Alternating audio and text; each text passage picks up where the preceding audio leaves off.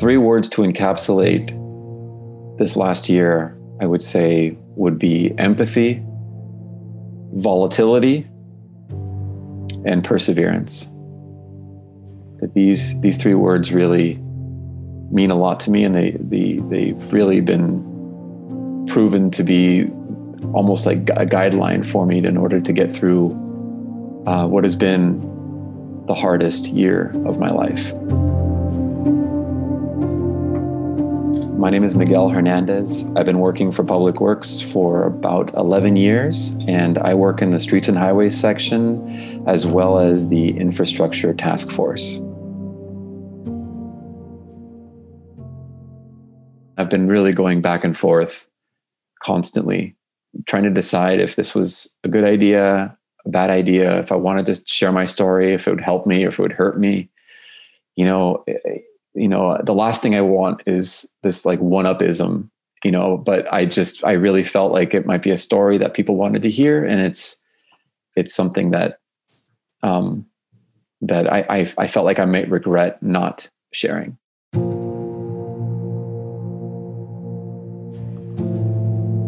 A lot of the time I would think to myself, why me? Why me? I'm relatively healthy. I get a good amount of exercise. I bike to work. Why me? But, conversely, I think a better way of thinking about it is, why not me? Why not me?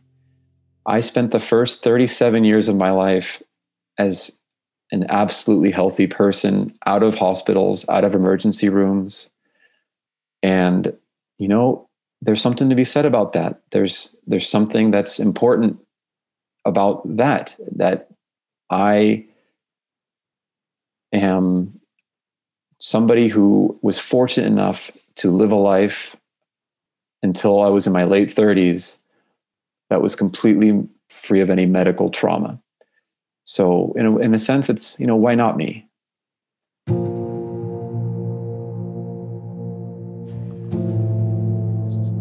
Well, I can't really talk about the last year without talking about a few months prior. I was, as we were winding down the year of 2019, there were some things that were winding up with me. I was initially starting to show some strange symptoms and some strange kind of body aches, and those kind of turned into flu-like symptoms. And I started experiencing some night sweats on occasion, and I knew something was off, but I was in and out of the doctor's office, and they were doing a lot of blood work, and something was really off, and I could really tell when I was on a mountain bike ride, and it's a ride that I've done many, many times, and there's one climb in particular that kind of separates the people that are out for leisure with people who are actually out there to try to improve and get to the top of the hill. And halfway up, I completely petered out, and I just sat on the side of the trail, and I said, man, something is really, really wrong here. Something is really, really wrong. And this was in January of 2020. So subsequently, or shortly after that, I was able to get in front of a pulmonologist, and he had me do a CT scan. And this is when the first indication that something, there was an absolute abnormality. They had noticed that I had 3 lymph node areas, conglomerates, which they had found to be rather large. They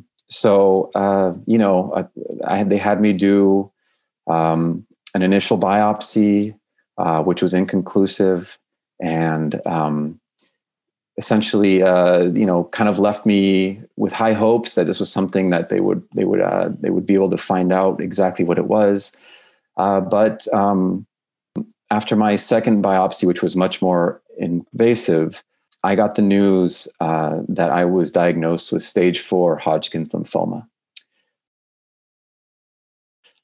all of this was at the same time that, as we all know, this mysterious virus was making its way across the globe, and we were starting to see the initial cases in the Bay Area, on the West Coast. So in a way, it really felt like two trains, on a collision course on the same track, heading towards each other. Literally the next day, many, many counties in San Francisco, in the Bay Area, would be going into a stay-at-home order. So my entire world got flipped upside down within a matter of about 48 hours. I had my initial first meeting with my oncologist to talk about my prognosis, my treatment schedule, and the duration of how long I would be going under chemotherapy treatment. And it was also just quite possibly the worst time in my life to become immunodeficient. At the time when I really needed all my defenses to be at 100%, I was about to undergo a very aggressive treatment that was going to be compromising my defenses against COVID. So this was just really, really hard to take in and extremely scary. I wasn't even seeing my oncologist in person.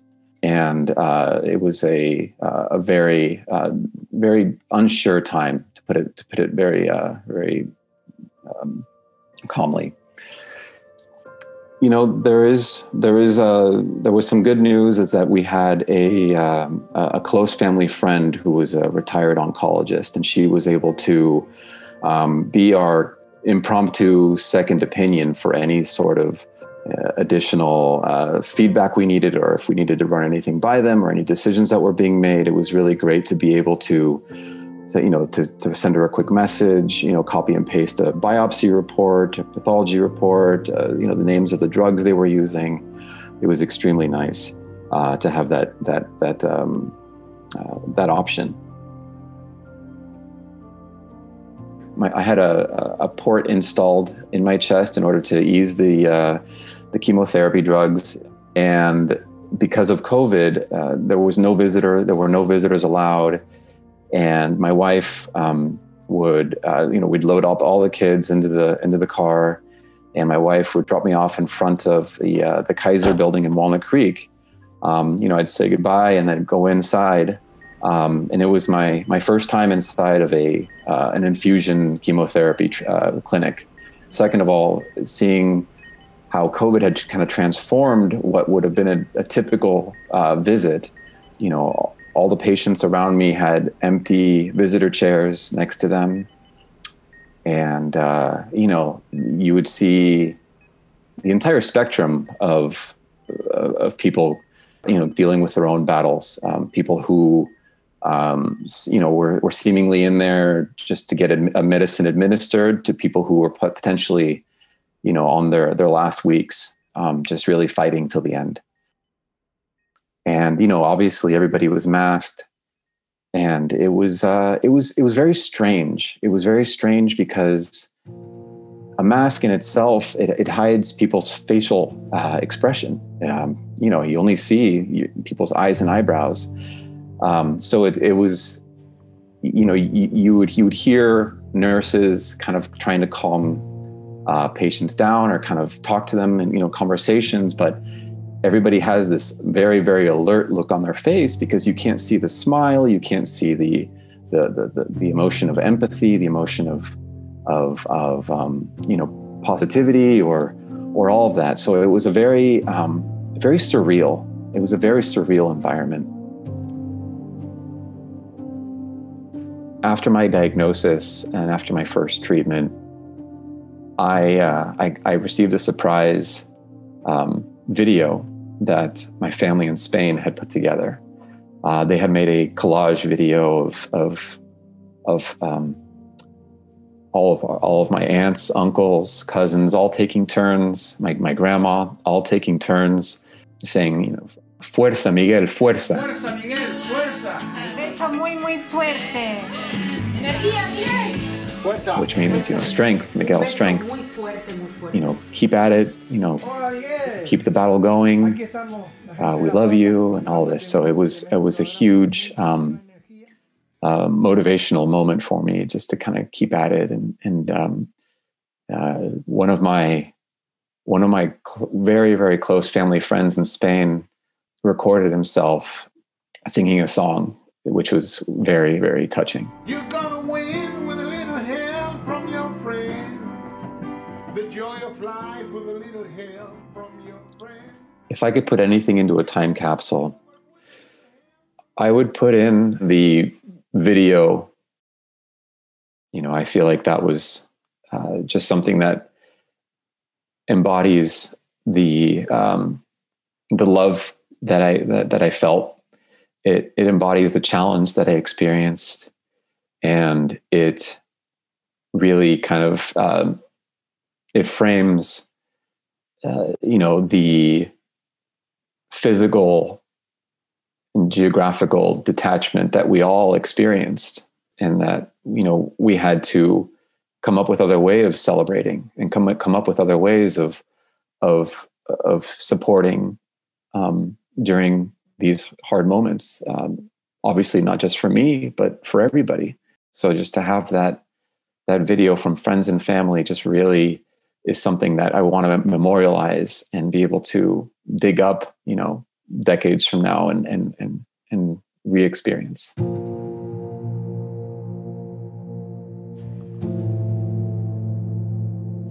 We have 3 little girls, ages 7, 5, and 2. And one thing we battled a lot with was, how much do we tell them? How far do we open up that door? And we already knew the world was a really scary place for them. We decided to tell them that Papa is going through treatments, that he is sick, that he's going through treatments, but that he's going to be okay. And that's as much as they really understood. They knew that I would go in, they'd be in the car when they dropped me off. I'd wave goodbye, and then they'd come back a few hours later, and they'd all be in the car again, and I'd pick up, and I would be, kind of a zombie. I would be half awake, half asleep. They would see the effects, the damage, the effects that the drugs were doing. That they would know that, okay, we're not going to really see Dad for a while until he's feeling better.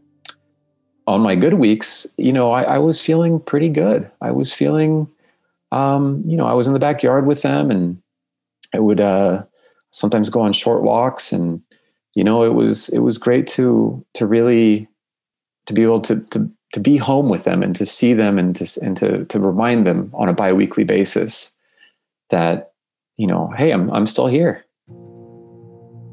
The fact that my girls weren't completely aware of everything that was happening around them granted them the opportunity to smile a lot and to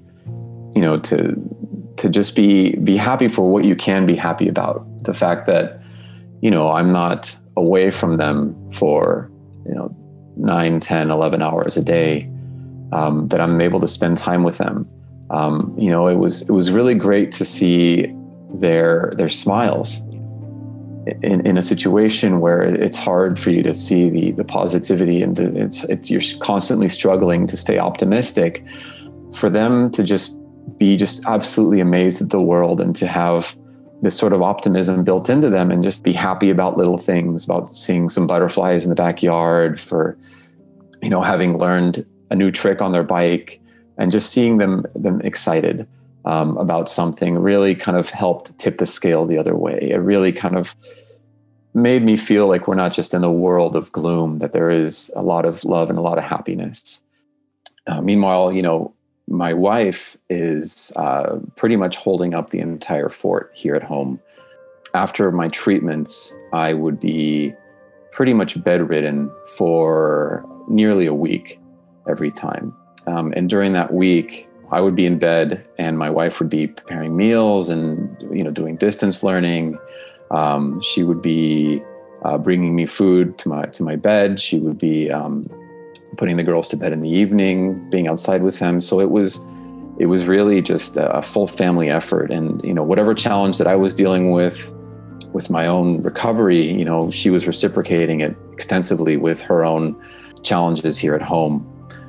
And, it's a time when you needed friends, you needed family. And everybody was in some way in panic mode as well. They were dealing with their own struggles and their own battles, which I completely understand.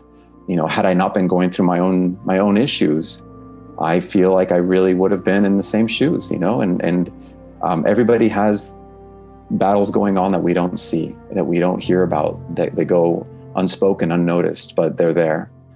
And that's what I kept on telling myself, was that, we're all going through this together. We're all going through this together.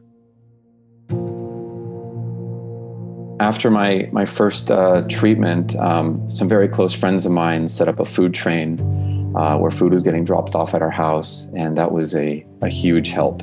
Twice a week, we'd get this big carton of food, these prepared meals. And that was extremely helpful to get through, these months.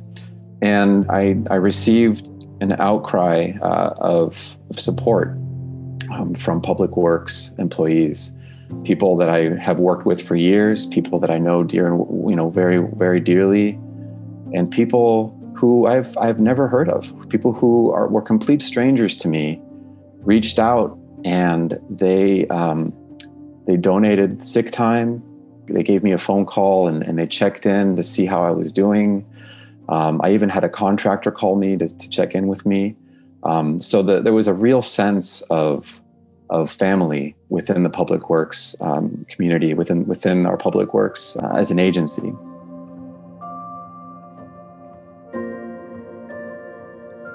In mid-May of 2020, I had a check-in with the imaging center where they performed a follow-up PET scan. And this was the first good news that I received in nearly 6 months. Miguel, things are getting better, and we can take you off one of the 4 chemotherapy drugs. And we're going to stay the course. You've got 12 treatments total. You've got 9 left. The next 9 are going to be without this additional rather dangerous chemotherapy drugs. So let's continue forward and just keep doing what you're doing. And that was a huge win. I can't even explain. I can't really even form into words how emotional that really was. With the election coming on and all the craziness with that, and with the Black Lives Matter movement just starting to ramp up, to finally get a little bit of good news, it really just made me feel like there's a little bit of light at the end of the tunnel, and it's important to just stay strong and keep the faith. I went through the summer and into early fall with my treatments, and slowly getting better and better, feeling better when I was in between treatments. My last day of treatment, I remember it clearly. It was during the wildfire season, and the smoke was definitely in the air, and you didn't want to be outside as long as you needed, for much longer than you needed to be. And I exited the chemotherapy infusion center, and I started hearing the song "Celebrate" coming from a very loud, kind of PA system. The song you typically hear at New Year's. And I look, and about 12 of my really good friends had set up with signs. And it was just a huge emotional moment, a big. I can't express how much love I felt in that moment, but it was just a very emotional moment, and it really it really felt like a bookend to what we had just been through. It just really meant the world. Immediately after I recovered from my last treatment, I really just felt like I needed to get my body back. And I started riding my bike, kind of maybe once every other day. I started going on jogs, and, slowly started getting more and more strength. And, I started putting on weight again, and my body just really started to feel like itself again. My wife was very, very motivating. She's a runner, and she really has been motivating me to keep on, healing, not just physically, but also the mental healing that needed to happen as well. And I remember in October of 2020, I received the best email of my life, which is that my body had a complete recovery, had a complete response to the treatments.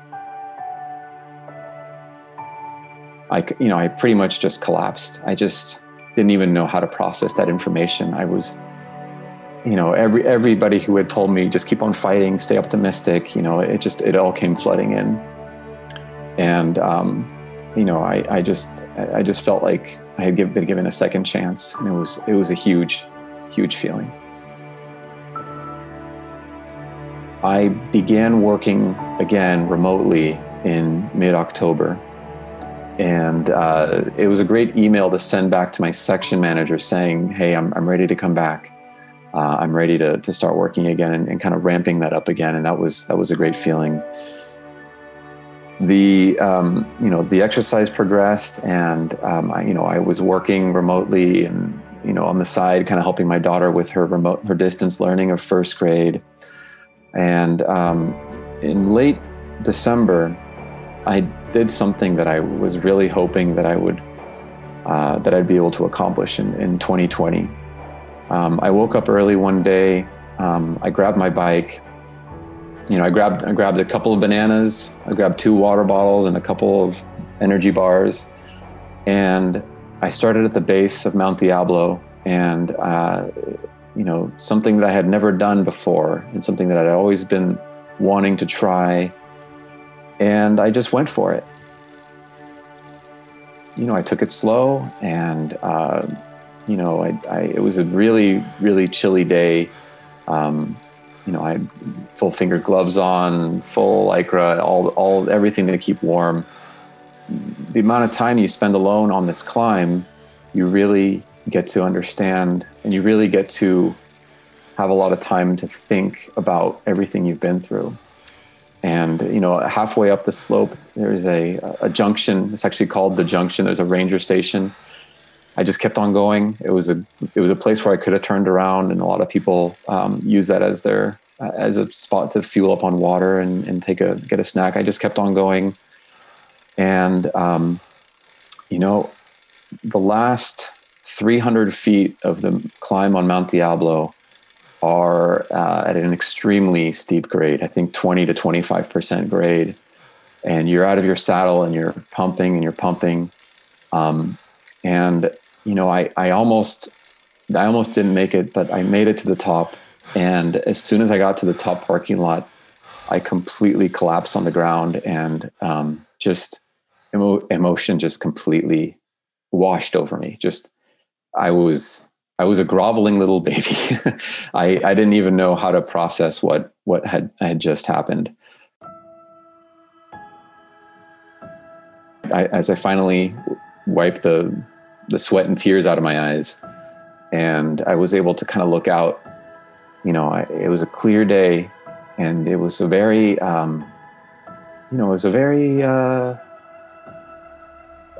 very symbolic.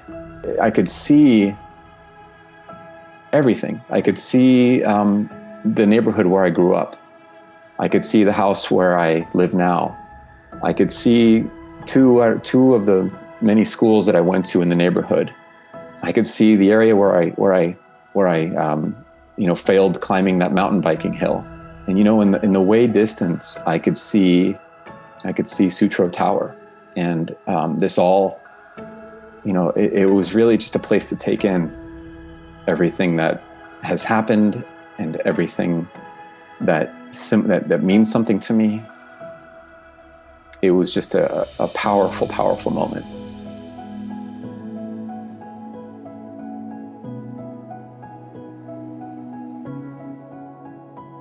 I wish that this story ended here, but my wife experienced some neck and shoulder pain back in January. After several doctor's visits, they found a malformation in her neck and skull, and my wife had to undergo a brain surgery. In a way, we've reversed our roles, and now I'm the one taking care of her. I'm the one putting the girls to bed, and I'm also the one who is talking her through this recovery that she's going through now. I can't really think of a better person to sympathize than myself, because of how scary it can be, and to know to have these feelings that creep up at you at 2:00 in the morning, and be able to work your way through them. And we are moving forward. My wife is recovering as well as she could have hoped, as all of us could have hoped to. She is extremely strong, and she is really, really kicking this thing's butt. So we're hoping we're able to get some good news for her, and we can really put this behind us and start to heal again.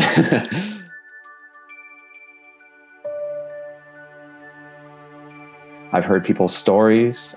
I've laughed with people over the phone. I've cried with people over the phone. It really takes something like my illness, like COVID, like my wife's illness, to really appreciate what it is you have and how volatile everything really is. That something you have now can be just stripped away from you in the course of a couple of weeks. And I think that empathy is something that I really would like to work on as well, because I have my story, and I'm fortunate enough to be able to tell my story. But for every one story you hear, there's dozens and dozens out there that you don't hear, and that might be someone's choice, or it might be because there's no medium for that format for that to happen. But everybody has their story, and everybody has their struggle. So if someone cuts you off in traffic, they might be on their way somewhere. They might be late for a doctor's appointment. They might be, they might have had a very rough night, dealing with something medical or something like that. So I think empathy is something that I'm really going to take away from this experience.